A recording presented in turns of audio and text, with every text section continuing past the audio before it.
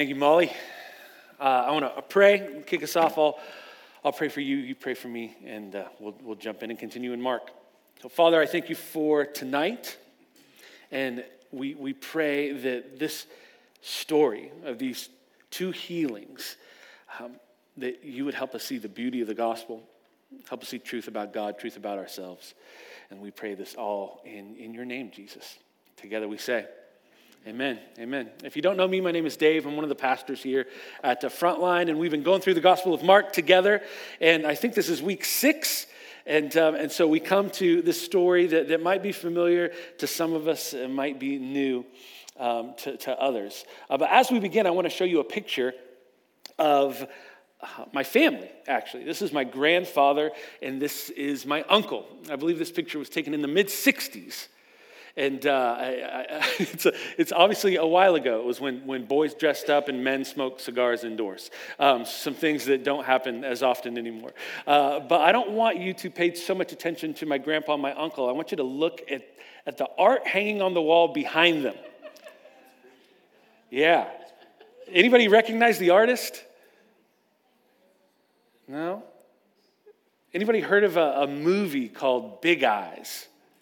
Yeah, it's this artist named Margaret Keane, and she's really, really, really famous. And she's got this distinct just style of art where she drew a lot of kids and a lot of kids holding animals, and always like her signature kind of aspect of her art was the eyes were a little too big for the naturally. Let's put it that way. And she's renowned. She's a lot of people love her work, and she's a famous artist. You can see her work all over museums. Her probably most famous painting is one called The First Grail. I think we have a picture of that too. There it is.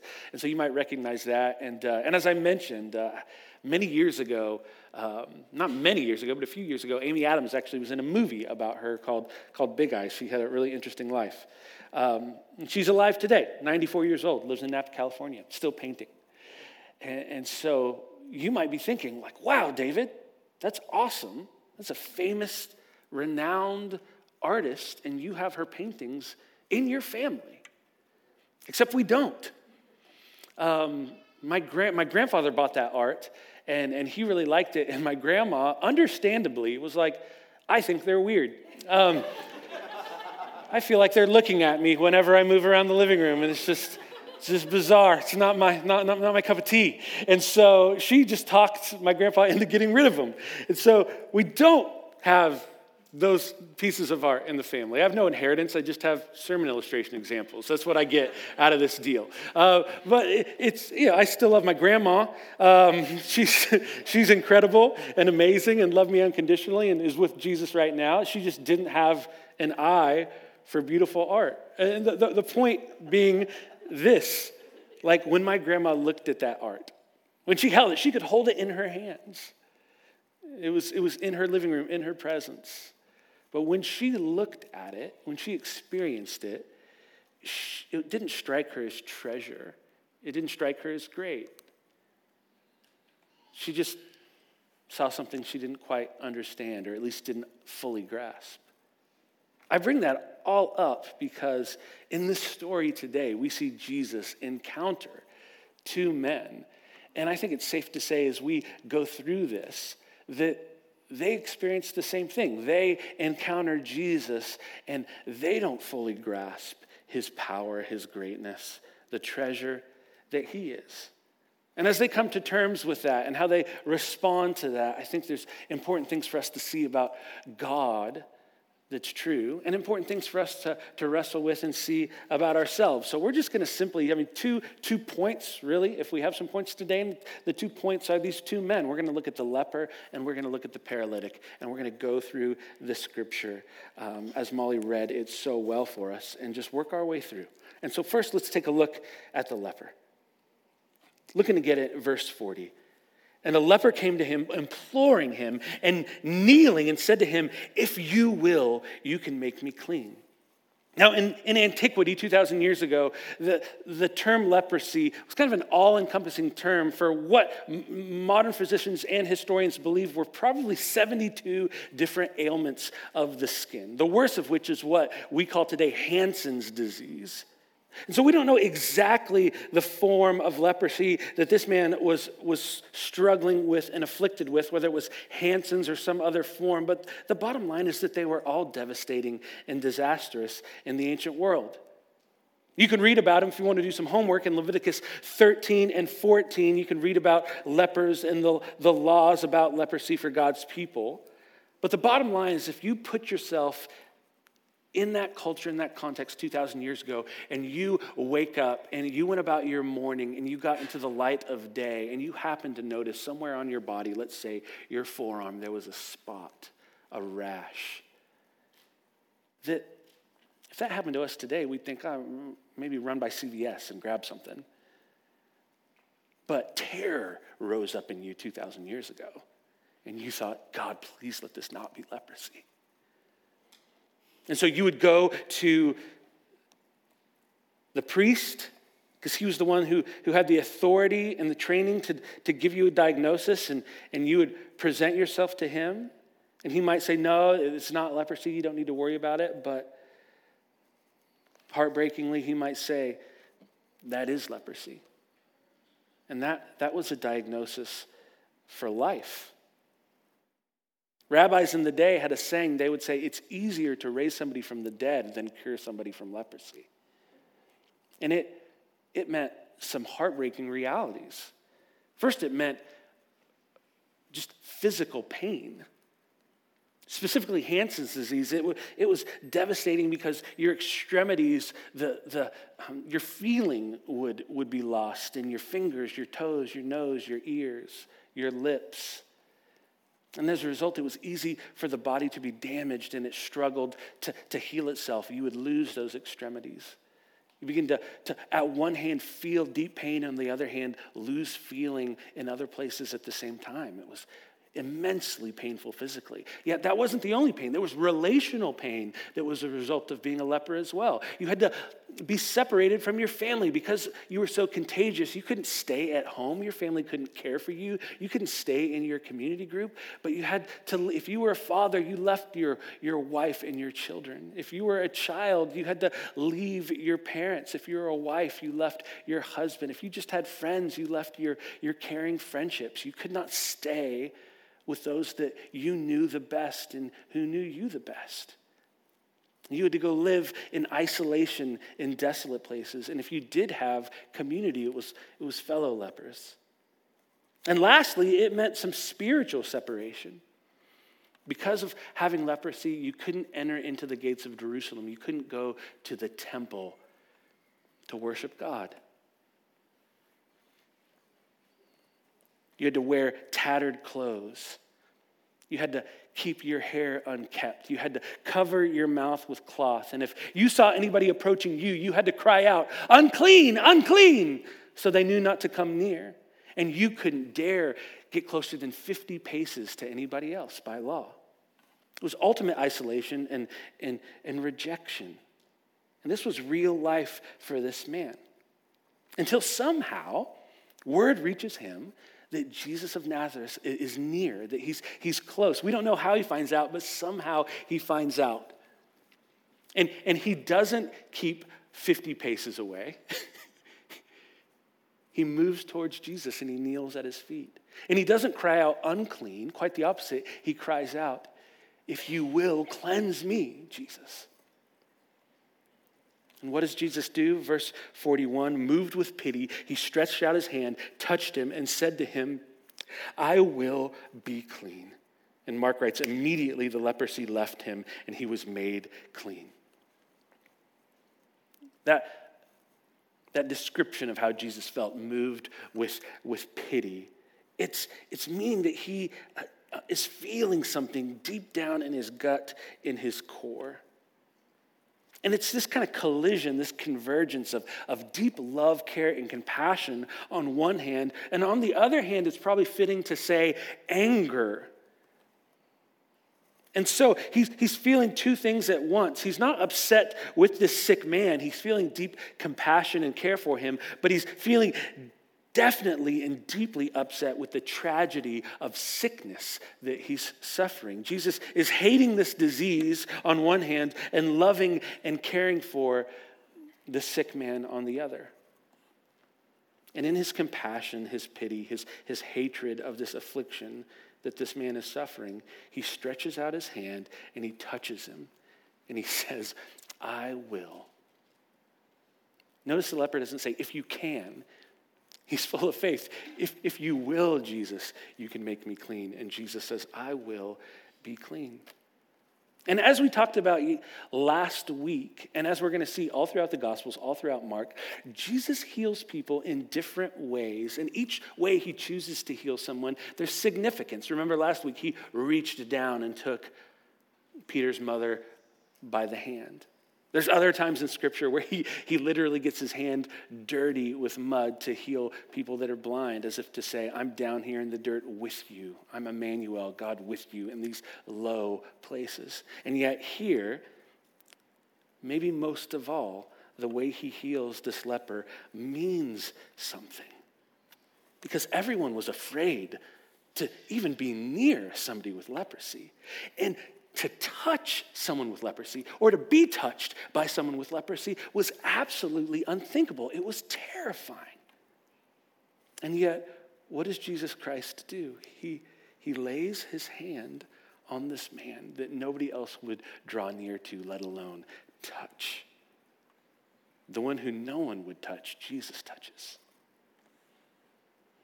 And what struck me this week is that all of us some of the time, and some of us all of the time, find ourselves for different reasons feeling untouchable, feeling shame, feeling like an outcast, feeling like if people really knew us, or because of something we're experiencing, like we're alone in a deep, painful way. And maybe in that place we ask ourselves, hey, where is God in this? Or what's his heart towards me?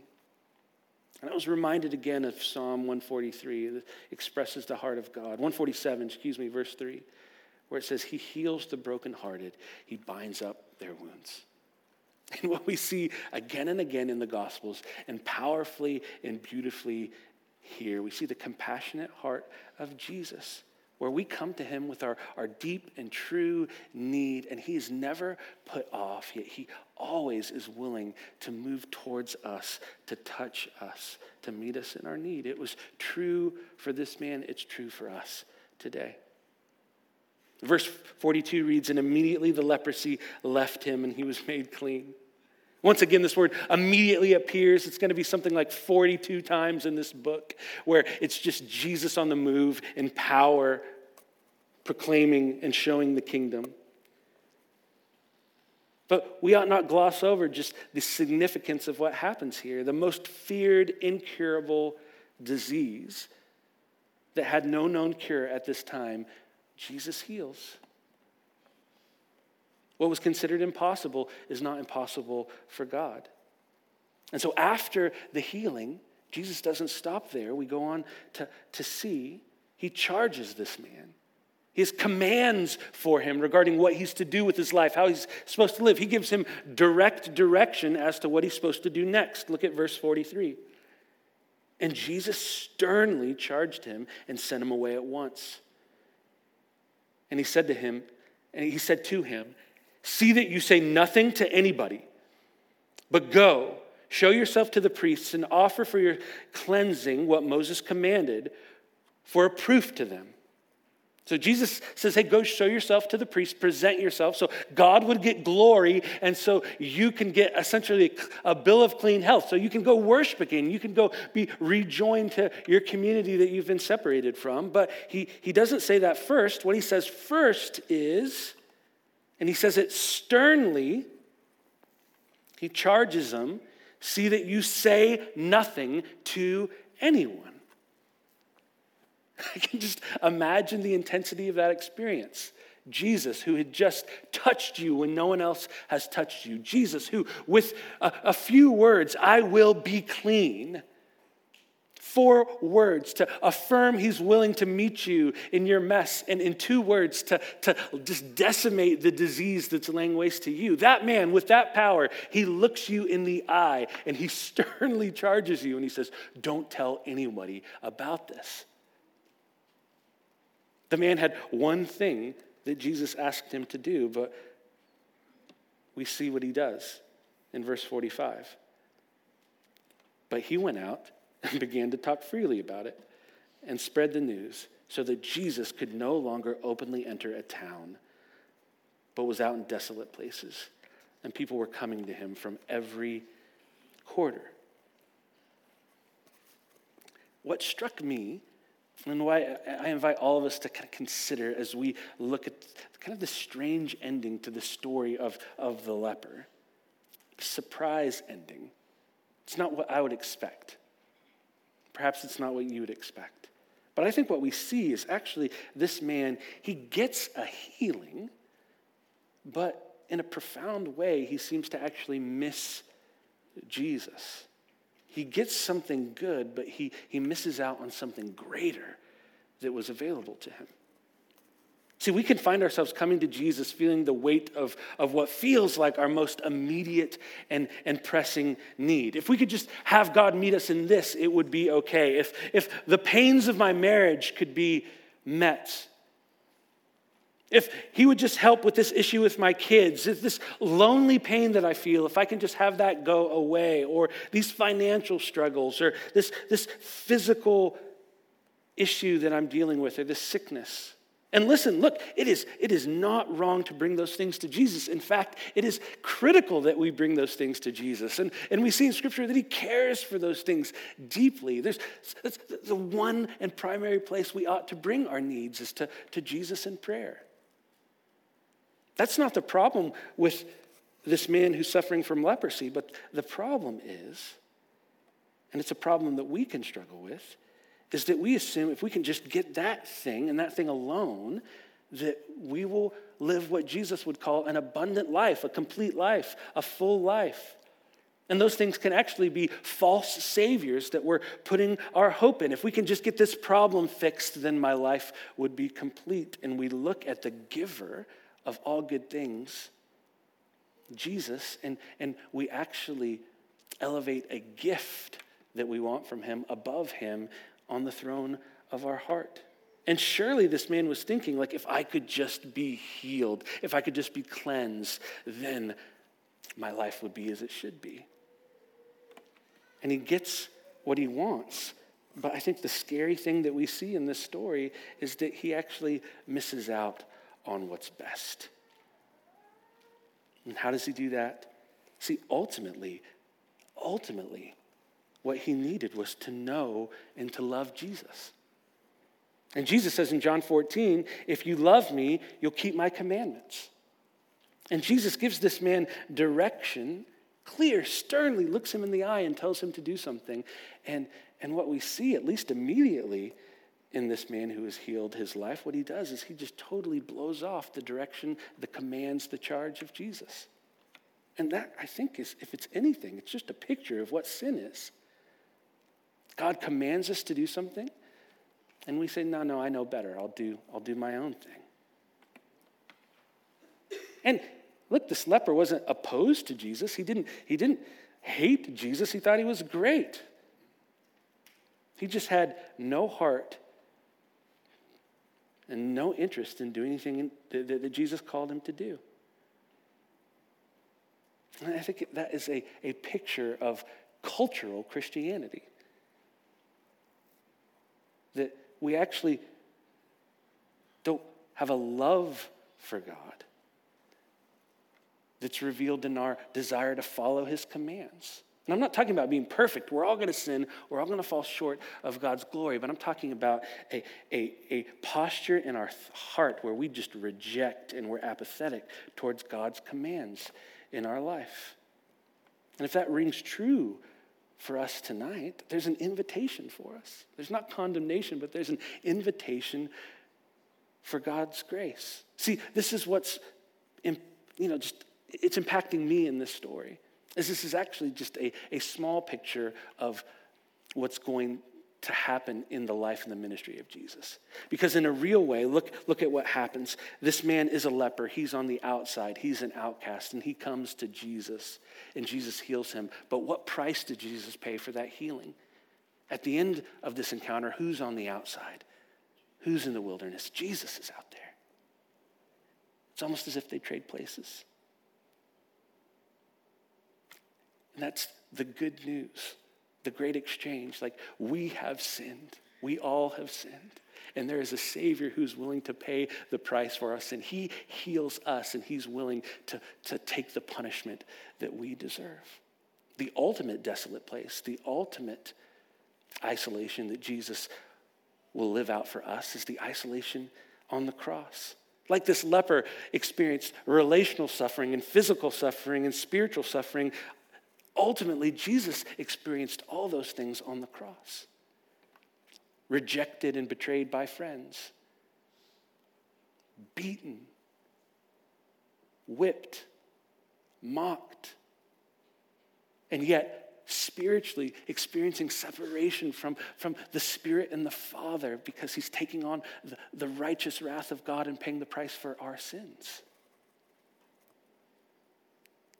And I don't know if Jesus knew that healing this leper would mean that he was going to be out in desolation. But I think if he did, he would have done it anyway. Because we know the love that he showed us on the cross. He was willing to pay the price for our sin. And we get a glimpse of that in this story here. Let's look at the second man in need of healing. It's different circumstances, but desperation all the same. Let's look at the paralytic. We're going into chapter 2, picking up in verse 1. And when he returned to Capernaum after some days, it was reported that he was at home, speaking of Jesus, and many were gathered together so that there was no more room, not even at the door. And he was preaching the word to them, and they came bringing to him a paralytic carried by 4 men. And so Jesus, it's interesting, the Mark describes Jesus as being at home. So scholars believe maybe a couple of different things could be possible. Maybe Jesus' family has moved from Nazareth to Capernaum, and this is where Mary and Jesus and his brothers and sisters might be living. The other, and probably more popular opinion by theologians, is that Jesus has actually moved in with Peter, and that's become his house too, which is just kind of extraordinary to think about. To have Jesus as your roommate would be amazing. I'm sure he was the best roommate ever. I think that's theologically sound to say. Regardless, we know that the house was really, really, really, really full. Imagine you go to community group and it's one of those nights where everybody is there, right? Multiply that by 10 and that's what's happening here. Jam-packed. People are in every nook and corner. People are outside just by a window trying to hear Jesus' teaching. And yet somebody showed up late to group that night. And they had good reason for being late because it was 5 friends and one of them was actually being carried in his bed because he couldn't walk. But by the time they get there at this house, Jesus' house, they can't get in. There's a problem they face. Verse 4, they could not get near him, Jesus, because of the crowd. Let's read it. When they could not get near him because of the crowd, what did they do? They removed the roof above him. And when they had made an opening, they let down the bed on which the paralytic lay. For some of us, this might be a familiar story, and the challenge of that is that the sting of what's happening here, we could miss it. And in fact, I'm really familiar with this story, and I don't know if I really felt kind of the darkness that's happening in this moment. I just want to imagine that you're there, right? A crowd has gathered, packed in a home to hear Jesus. And yet on the fringes of this crowd is a man who is obvious to anybody that cares to look at him. It's obvious that he's in deep need. Can't walk. And what doesn't happen is astonishing and kind of heartbreaking. That nobody budges. Nobody moves to make a way for these friends to carry their broken friend to Jesus. It just strikes me that, he's not the only person that's paralyzed at this gathering, this man on this bed. Perhaps his spine is broken and his legs won't work, but evidently some hearts are broken in a way that are keeping people from their legs working. But look at what his friends do. And when they could not get near him because of the crowd, they removed again the roof above him. And when they had made an opening, they let the bed down on which the paralytic lay. On one hand, you have this crowd that won't budge, and on the other, you have these friends that won't give up. They're willing to break a few things to help their friend get into the presence of Jesus. I haven't been to Israel. I want to go. And you can still see homes like this today. But 2,000 years ago, all the homes in this region of Capernaum and all around ancient Israel are going to look really similar. Different sizes, but ultimately the same. And they all had a flat roof. And this roof functioned really, similarly to how we have decks at our house. It's a place that you're going to go have dinner outside, maybe in the evening to experience some fresh air. It's a place where you have friends over, and if it's nice outside, you're going to hang out. It's just a place to enjoy some outdoors. It's a functional part of your home. And so how we hang out on a front porch or a back porch is how these people in ancient Israel would hang out on their decks. To say, when you think of this roof being taken apart, don't think of like a hut with some leaves that just had to be pulled away. Some of you are in construction. This was serious construction. There were big beams that rested on the walls, and then there were reeds and sticks that were woven together to sit on top of these beams. And then, in a really methodical way, mud would be laid down and packed down and dried, and then another layer, until you had a real plaster that was just thick upon this roof, thick enough and strong enough for many people to stand. And so, all that to say, it was no small task breaking open a hole in this roof. They were really causing some damage. And that should strike us as just how determined these friends were to help their friend in need. And what struck me these last few weeks, I think we all should be invited to consider. Because I do think that inspired by the Holy Spirit, Mark is holding up a contrast here for us to see. The crowd in this house that we'll call a hindering crowd, and these men carrying their friend, we'll call them helpful friends. They're both around Jesus, but they're acting very differently. What creates a hindering crowd? Well, I think the story makes it evident. It's turning a blind eye to those in need around us. There's a way for us to engage in gospel community, to engage with our immediate family or our small groups or our church, just our friends and our community. And we can engage in a way to say, hey, look, I'm here to get something. I'm here for me. I have some needs and desires. And as we do that, we put blinders on and we're unaware, uninterested, apathetic, oblivious to anybody that's in need around us.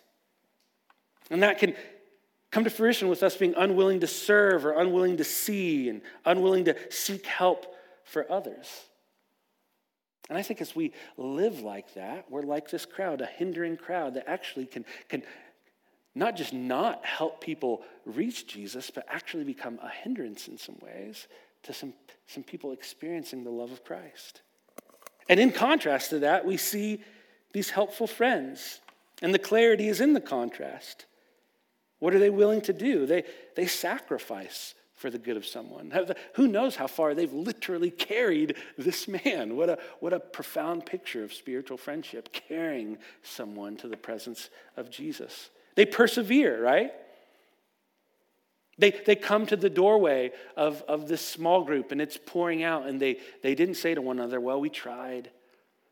Maybe next week. We'll get here earlier. No. They said, no, we'll stick with you. We'll persevere. And most importantly, they're faith-filled, right? You can just imagine them saying to their friend, hey, You just hold tight. We're going to get you to him.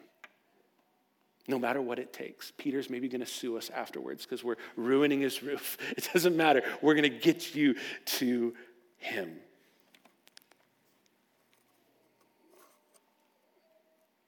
You know, the contrast is laid before us, and then we have to ask hard questions like, where do we find ourselves? I have to ask some hard questions pastorally, like where do I think we are as a congregation? And as I began to do that, a moment came to my mind. It happened 2 weeks ago at our membership class. It was a very wise and kind woman who's been new to our church, let's say, for the last 5 months. And we were doing Q&A at the end, and she just said, hey, I just want to share some things that I think are significant. And she went on to say how her family moved to this city in need, and they didn't know anybody, and they were having a difficult season. And she just described y'all. She talked about what it was like to enter into this church on a Sunday morning and how profoundly kind people were, how she felt seen. She talked about people like Eric Plattner on our staff team. And she pointed at him and said, you don't even know what you did, but you've been deeply kind and caring to my family. And with tears in her eyes, she didn't use these words, but looking back, she was saying, hey, you have been faithful friends to my family in these last 5 months. And I was thinking back to that and saying, man, that is true. On the gauge of whether we're a hindering crowd or helpful friends, by the grace of God, I think we lean way towards helpful friends as a congregation. And yet, I do think there's a warning in here for us that we would, as Paul says in Galatians, just bear one another's burdens and so fulfill the law of Christ. Keep careful watch on our own lives. May we not lose that, but may we grow in that, to be those that see the needs of others, willing to sacrifice, to persevere, to be faith-filled. Because Jesus loves community like this. See how he responds. People must have been shocked seeing a paralyzed man drop from the roof of the ceiling. I'm sure Peter was shocked, but what happens next is actually more shocking. Verse 5, and when Jesus saw their faith, he said to the paralytic, son, your sins are forgiven. You just imagine like the record scratching, like everything stopping and there being like a awkward silence that followed for many reasons. I imagine the paralytic being like, thanks, like, it's not why I'm here, but thanks. The friends thinking they just went through all that and like their expectation was Jesus to heal him and that's not what immediately happens. He wanted healing, it was obvious. He wanted to walk. And yet what we see is really good news, is that Jesus looks deeper past his broken body. And he looks to a deeper need this man has. He sees all the way down to his broken soul, his deepest longing, his deepest need to be forgiven, to be right before God. And that's what Jesus addresses. And in the crowd, some of the very men that didn't budge to make room for this man to come in, they're the most shocked, the most scandalized. Verse 6, some of the scribes were sitting there questioning in their hearts, why does this man speak like that? He's blaspheming. Who can forgive sins but God alone? And this is the kicker. Like, they're 100% right. They should be shocked. There is some scandal in that. Like, Jesus of Nazareth, what authority does he have to let this man off the hook for his sins? Only God has that authority. And Jesus, they're not saying this out loud. They're maybe whispering to each other, but you just get the sense that Jesus discerns. It says in the scripture, he knows what they're wrestling with in their hearts. And Jesus does what he so often does. He's gracious and kind in response. He's kind to these scribes, these religious elites, tend to be self-righteous. And he wants to help them see. Back to the beginning, he wants to help them see his true treasure, his true power, his true greatness. They're right there in his presence and they can't see it. And in kindness, he's wanting to help them see. And he's going to be deeply kind to this man who's paralyzed. Verse 8, immediately Jesus, perceiving in his spirit that they thus questioned within themselves, he said to them, why do you question these things in your hearts? Which is easier to say to the paralytics, your sins are forgiven, or to say, rise up and take your bed and walk? And Jesus said, verse 10, but that you may know that the Son of Man has authority on earth to forgive sins. He said to the paralytic, I say to you, rise, pick up your bed, and go home. And he rose and immediately picked up his bed and went out before them all. So they were all amazed and glorified God, saying, we've never seen anything like this. See, what Jesus is doing here is he's revealing his authority. He's proving his authority. These men are grappling with the reality, hey, it's impossible for a mere man to forgive sins. And Jesus is saying, that's right, that is impossible for a mere man. It's also impossible for a mere man with a word to heal a man who's never walked a day in his life. And I'm going to do that. That's impossible too, but it's not impossible for me because nothing is impossible for who? For God. Notice what name Jesus calls himself and addresses himself with in this crowd. I actually misread it. I said Son of God. I immediately went back and caught myself. It's not Son of God. That's how Mark begins. The good news, the gospel of Jesus Christ, the Son of God. But here, that's how Mark begins the book, but Jesus is going to describe himself here at the beginning of chapter 2 with a different name. But that you may know that the Son of Man, is what Jesus says, has authority on earth to forgive sins. Son of Man is a name that is Jesus' hands down favorite name for himself all through the Gospels. It's a name that's used 80 times in the New Testament, and 78 of those 80, it's Jesus referring to himself. There's lots of really important names for Jesus all through the New Testament, and we get the sense really that this is his favorite one for himself. And so we say, well, Mark says Jesus is the Son of God, and Jesus here is saying that he's the Son of Man. What's the difference? What do we do with that? Is there a difference? Is Jesus just being humble, or is there a contradiction? And what we need to know, if we don't know, is that the Son of Man, this isn't the first time it appears in the Bible. It actually appears the first time in the Bible back in a book called Daniel, which is a historical book and a prophetic book. And the Son of Man is a prophecy in Daniel, and it describes a person, the Son of Man, who comes from heaven. And he's sent from heaven to earth by, Daniel 7 says, the Ancient of Days, which is an awesome prophetic description of God the Father. So the Ancient of Days sends the Son of Man from heaven to earth to bring a kingdom. And the Son of Man is the king of this kingdom. And the book of Daniel says that this kingdom will last forever. And the Son of Man, as he brings his kingdom, he will ascend back to heaven and rule this kingdom forever from his throne.